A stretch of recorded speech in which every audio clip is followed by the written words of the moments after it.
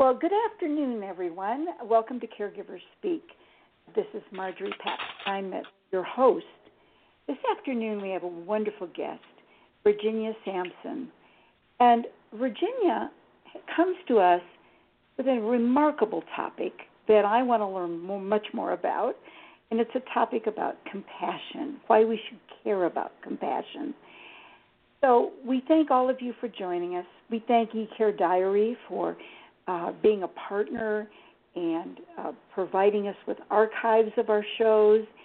And please always look on eCareDiary on my website, mycaregivingcoach.com, for additional caregiver resources. And you can expect to hear an archive of Virginia's show in a couple days. So Virginia Simpson, who is she? Well, she still is actually, a full-time caregiver, first for 3 years to her husband, who died from ALS. Some of you may know that as Lou Gehrig's disease. She's currently a caregiver to her 92-year-old mother, who suffers from dementia. Virginia is also an elder law attorney and deals with many families in crisis. So these experiences bring a person to us today who looks at caregiving from many angles. Her many challenges in her life have led her to contemplate and eventually study what she calls the science of compassion. So, welcome, Virginia. Oh, thank you, Margery. Thank you for having me on. And Virginia's website is compassionmagic.com. I love the name of this website, compassionmagic.com. So, Virginia, let's begin with what is it? What is compassion? How do you define it? And how does it matter in our lives, especially in caregiving? Well, so compassion is a subject that we have to, is being studied all over the world and all over the United States, Stanford, Berkeley. So when we think about compassion, you've got to kind of get out of what I think we have traditionally thought of compassion as, something that we invoke when we're at church or when we're doing volunteer work, right? But it's much broader than that. So it impacts every part of our lives. And so compassion is when the social scientists define it as when you see someone in need. You'll hear various things, suffering, distress. It doesn't have to be anything terribly dramatic. It's anybody in need, and you are moved to help them. So you take some action to help them. That's what differentiates it from empathy. So empathy is the part where we feel another person's pain or distress. Compassion is the next step, which is we want to help them. That's a great way to look at it. I just came back from a trip, and of course I had a map, but I couldn't find my way around. And the people, this happened to be in Dublin, Ireland, and people were very compassionate. They came up, they noticed I was in need. I needed to figure out where I was going, and they took steps to come and help me figure it out. So at a lower level, or at a given level, that's really compassion, right? It is. It can be the smallest act. It doesn't have to be anything huge. Yes, and I think a lot of us, that's really important, is the small acts of compassion are as important maybe as the larger ones. Great. So why can that matter in our lives? I guess that question really suggests, how does that help us as well as people that we're helping? So I talked about the research being conducted all around the country and the world. So they've discovered a huge mind-body connection, right? So what we experience and emotionally is manifested physically in our bodies. And they have discovered that compassion and other positive emotions manifest themselves in positive ways in our body. So they create a sense of well-being, and they lead to creating a success in every area of our lives, whether it's our health, professionally, with our education and our families and our communities. So what happens in our bodies, is translated into creating a compassionate world, which then creates all these benefits for us and for everyone else. that's really amazing. You think of, for example, in the workplace, a lot of caregivers are in the workplace. And, when you think of your fellow employees even, you think of people who may not always be the smartest in the office or are the most skillful in some way, but the kind, compassionate people tend to be the people who are able to get things done. And that's been my observation. Would that be an example of what you're talking about? Well, sure. Even in leadership or professionally, what makes businesses or successful, and that means, improving the bottom line as well as what makes you a successful leader, it's all based on relationships, your ability to connect with and motivate people toward a common goal. And so that a lot of compassion is involved in that, because compassion, one of the benefits of compassion and why it's so powerful for us is that it builds strong connections with other people. And we all know when we're connected with someone, we're more likely to want to help them, to be moved to do things that they want us to do, whether you're the leader or whether you're the president of a company and a business. You work harder and you want to do more for those people that you feel care about you and that you're connected to. Yeah. So if we apply this to caregiving, tell us about that, benefits for caregivers. Well, first of all, just generally, compassion has health benefits for all of us, right? And especially for caregivers, because they're under so much stress. By cultivating some compassion, they can positively influence their health. So just to name a few of the things that living compassionately does, or practicing compassion does, is it actually reduces levels of cellular inflammation, which we know are at the heart of a lot of diseases, including certain types of cancer. Right? When you're stressed out, which caregivers are a lot, compassion actually lowers your blood pressure and your heart rate. Yep. It reduces stress. It strengthens our immune system. And those are the things that I think are probably most important for caregivers. But in the long term, it helps us recover from disease faster, and it also helps us live longer. Those are just a few of the benefits. And there's a biology behind all of that, but I don't know that we have time to go into that right now. But just understand that those have all been studied, and those are benefits that have been studied by social scientists and been documented them in research. My husband was recently in the hospital, and I found that if I approached medical personnel, even under quite a bit of stress, which I was under, and I approached medical personnel from the point of view of, kindness and compassion for them and their jobs. People who work 12-hour work shifts, for goodness sake. That it made me feel calmer in an interesting sort of way. That by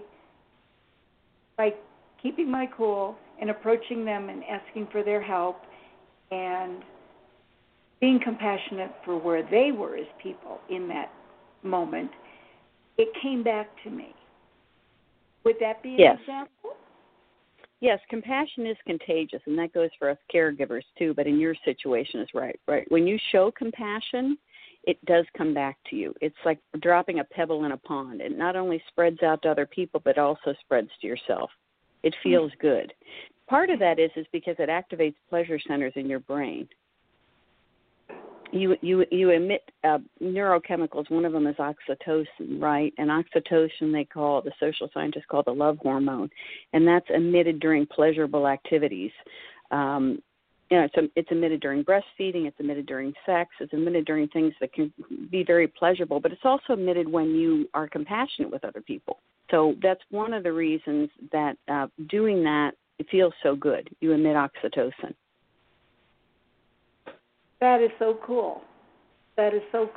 So now I kind of have more of a definition for it, because I know I felt it in that moment. So that's really great. Virginia, it also helps with our mental. Oh, I'm sorry. Go ahead. I was just going to say it also helps with our mental health, right? It's been shown to alleviate depression and anxiety. Because obviously a big part of depression and anxiety is they're linked to states of isolation, right? We feel isolated.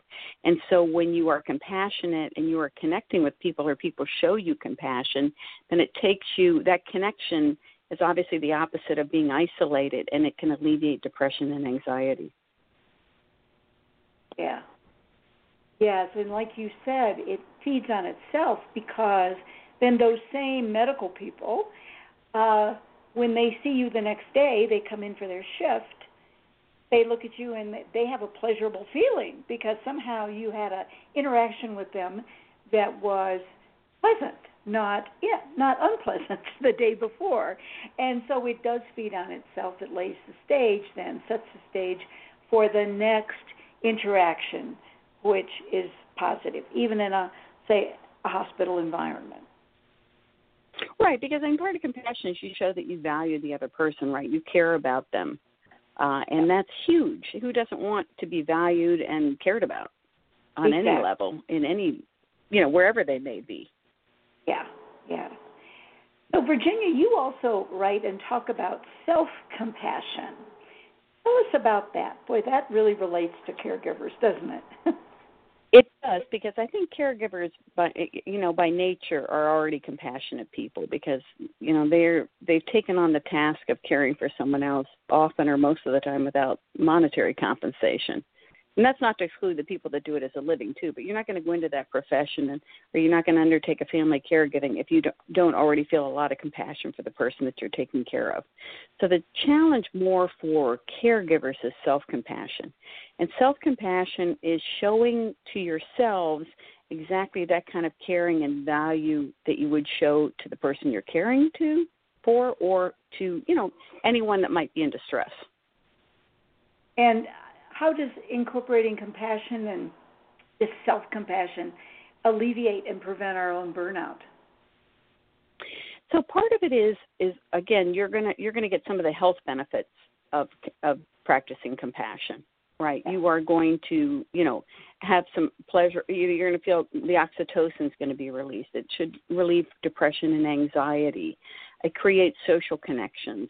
And just one more thing on the health issue. So studies have shown that a lack of social connection is a greater detriment to your health than obesity, smoking, or high blood pressure. So as a caregiver, you can feel very isolated. Self-compassion is one way to bring yourself out of that, because as we often know, and as I experience, you don't always meet people who feel compassion for you as a caregiver and what you are going through, right? So it's actually a social scientists to study this, right? And there are certain things that you can do to prevent burnout. And so burnout basically is, right, you're focusing a lot of your energy on helping others, and you're not focusing much energy on helping yourself. And so the researchers have suggested that caregivers who are trained in self-compassion are much less likely to experience it. Self-compassion involves being kind to yourself. There's three parts of it. I don't know how detailed we want to get, but basically there's three elements. Self-kindness. You recognize that this is all, what you're going through is a part of life, right? Other people have gone through this. Other people are going through this. So rather than isolating yourself, you see yourself as part of humanity. And then, being mindful as to how you feel, right, including your difficult experience. You don't ignore it, which can cause problems later. You don't exaggerate it, but you just are aware of how you're feeling and what's going on in a non-judgmental way. Compassion and self-compassion are all about non-judgment. That's a key to all of it. So those are the three elements. Determined if you can practice those three, and they have certain practices that they've developed for that, can be more resilient and less likely to burn out. And obviously, it's like anything we do in life, the more you practice that, and it doesn't have to be hours a day, the more likely you are to weather your caregiving ups and downs better and be more resilient to the stresses and strains that you're under. Yeah, that's such an important point, too.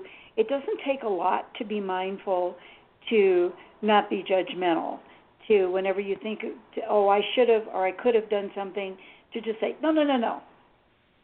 Take that word out, that word should, because it's such a judgmental thing. So just little things can make such a big difference in the judgment or being non-judgmental area. Right. I mean, there's no perfect caregiver, right? So you're going to make mistakes. You're going to do things that you wish you would have done differently. That's just true in life, but especially as a caregiver. I was there. You have days when you don't feel like you're particularly compassionate, right? But that's part of the self-kindness. It's just you've got to forgive yourself. You're doing the best you can. You're in a very difficult circumstance.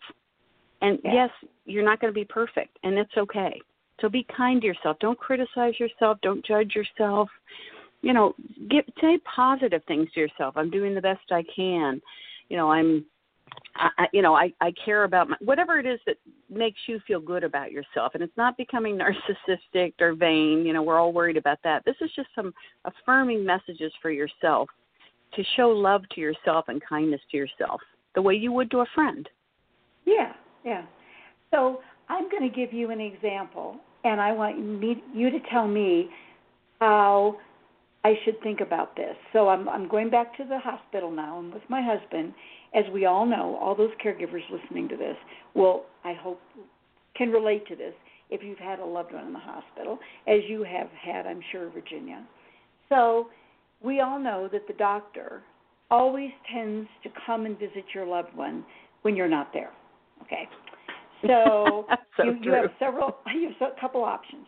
You can either sit there in the room, in your loved one's room, day and night.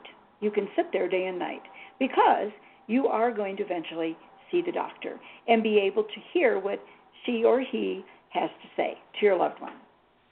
On the other hand, you do have to leave, give yourself respite, find some food, take some rest, get some relaxation. So back to my husband and I in the hospital. So I leave, and of course the joke was whenever I left, after 10 or 15 minutes, the doctor would show up. And here I was, shooting and quitting it and thinking, oh no, I missed, So what would have been a way for me to look at that and give myself some slack and say, it's okay. What would you do if you had been me? So just kind of what you said. If you're not there, you would say to yourself, in order to be a good caregiver and be compassionate, I need to take care of myself. Right? I'm a better caregiver when I am not drained. So and I need to go take my break. And I think that's just basically the most validating thing you could say. I mean, it's a coincidence that they show up then, but then you can also say to yourself, I can get some of this information maybe from the nurses, if you have some anxiety around that. But I think basically you just need to validate that at that particular moment you just needed a break. It just happened that happened, but it's okay to take breaks. You need it. You're going to be a better caregiver. It's important for your health, physical and mental, that you take these breaks. And like I said, I think for caregivers, if you say, when I take these breaks, I'm a better caregiver, that always gives caregivers permission to take the break, right? Because you're going to be a better caregiver when you do. You're more energized, you're happy, you feel kind of grateful that you're making a difference in the world and caring for someone. So that's all important, and I think you need to focus on that in those moments. I love it. I love that sentence you gave us, the affirmation of when I take a break, I feel better, and that's true. When I eat something, I feel better. Yeah. So a series of not what I didn't do, but when I took that break, here's what it gave me, the benefit it gave me, and so that's a great way to look at it. What are some other simple practices that we can all use to create more compassion for ourselves and for others? So there's a kind of a simple one you can do if you're in the middle of a caregiver meltdown, which I think a lot of us have gone through. So, and it's always the little thing that sends us over the edges, and it's never the big thing. Oh, yeah. And then you're always into self-recrimination afterwards about how silly that was. You start that whole downward cycle. So if you're in the middle of, if you feel it coming on or you're experiencing some kind of a meltdown, the best thing to do is probably give yourself a hug. If there's nobody around to hug you, hugs and touching release oxytocin. They're very powerful. And that's about the simplest thing you can do in a moment to comfort yourself. There's I love other it. things Sort of you like can, around, you yeah. mean like right around the solar plexus kind of thing, just kind of pulling in and giving ourselves a hug? Yeah, just cross your arms across yourself and squeeze your shoulders like you would, just like if somebody else were there. You just reach over and you just squeeze yourself. Nice. Yes. Great. I mean, you can do that other than when you're in a crisis, but that's very, since it releases oxytocin, it really does help calm you and reduce anxiety and stress and, kind of get you, feeling in a better place. Great. Good. So then there's other ones that you can do more long-term to develop self-compassion. And they don't have to be, you don't have to devote a lot of time to them. I think it's a more important frequency because, again, that's going to build your reserves so that you will less likely to experience burnout. And, of course, if you're burned out, you might want to do these in a little bit more intensive to build yourself up. But one of them is like a loving kindness meditation. And there's specific steps that have been developed for this. But the idea is that people are sending you love, right? Including yourself. You're sending yourself love. It's a meditation. You can envision people in your life sending you love, right? That kind of fills you up, makes you feel good, and then you will send love out to other people and to the world. So you feel connected to everybody in this circle of love. I love it. And the social scientists have proven that meditation does alter the brain chemistry, and it changes how we respond to emotion, anxiety, depression, and stress. So this is very important. It gets you in a much better place. And I'm happy to share any of these with any of your listeners. There are specific steps. People may not have time to do that, but you get the whole idea of feeling the love. I even put my hand on my heart sometimes, or where I imagine my heart is, and it's amazing how just touching there can make me start to feel some love and peace. So that's one. There's also doing that. That's great. Yeah. I hope. And there's also one called the self-compassion break we just talked about, which is a quick little break. Stopping the negative self-talk. Remembering that this is a part of life. You're not isolated. You're not alone. Other people have gone through this. Just being mindful. Mindfulness is huge in this because it gets you to focus on what's going on with you at the time instead of, beating yourself up over what happened in the past and worrying about what's going to happen in the future. You try to stay focused on what's going on right now.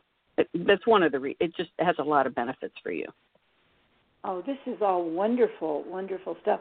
Well, we're getting a bit toward the end of our half an hour, but this is something I'm hoping that you would come back and give us specific steps for some of these things. I think that people would really love to have that as well, and so I hope that you do that, Virginia. Oh, I would love to. There's just so much more on this topic. It's a fascinating topic, and I think we all I think we need to live in somewhat of a compassionless world. I think we need to spread this, inspire other people to be compassionate, and if we practice compassion, the world will be a much better place for caregivers and everyone else. Well, we see so much that is not very compassionate these days, particularly television and internet and all of that. The world surely needs what you're describing. Tell us just in our last couple moments, your website, which I love, the name, Compassion Magic. What would our listeners see if they go on your website? Well, they can find me, my links I'm on Facebook, and I post articles and things about compassion. I'm on LinkedIn, where I also post articles. I'm on Twitter. You can see a video of me speaking and some of the services that I offer. I consult with organizations and people about developing compassion and self-compassion. I have a couple of books that I've written that are on there, so they can find out more about me. They can email me from there, and I'm happy to share any information that I have with them to help them, lead a better life. Oh, that's terrific. So the website is compassionmagic.com. Give us the names of a couple of your books as well. Well, my book is actually Compassion Magic. Is the book for adults. Oh, right. So, yes. Hey. So it's about sharing our story. I think part of connecting with people is being vulnerable. So we have to be able to open up. And so it's part of sharing my story with people to connect with them, and hopefully they'll share their stories with other people in their lives. And the other one is Superhero Sam Saves His Family. It's about developing compassion in children. It's a story about a little boy or a little girl, either one, that becomes a superhero because she or he is compassionate and thoughtful and thinks of others. Oh, wonderful. Oh, that's terrific. Wonderful. Thank you for sharing that. Well, I want to thank you so much for being on our show today. And we'll have you back. And I want to remind our listeners that, as always, there will be an archive of this show. If you have friends or if you'd like to listen back to hear all of Virginia's thoughts and tips today, please do that. The archive will be on My Caregiving Coach and on eCareDiary in the next 24 to 48 hours. And please go on Virginia's website, CompassionMagic.com. Thank you so much, Virginia. Thank you, Margery, for having me on. I hope people get something of value out of it to enhance their life. I know that they will. You're doing incredibly important work. And thank you to all of you listening to us today on the radio. Take care, everyone. Bye-bye.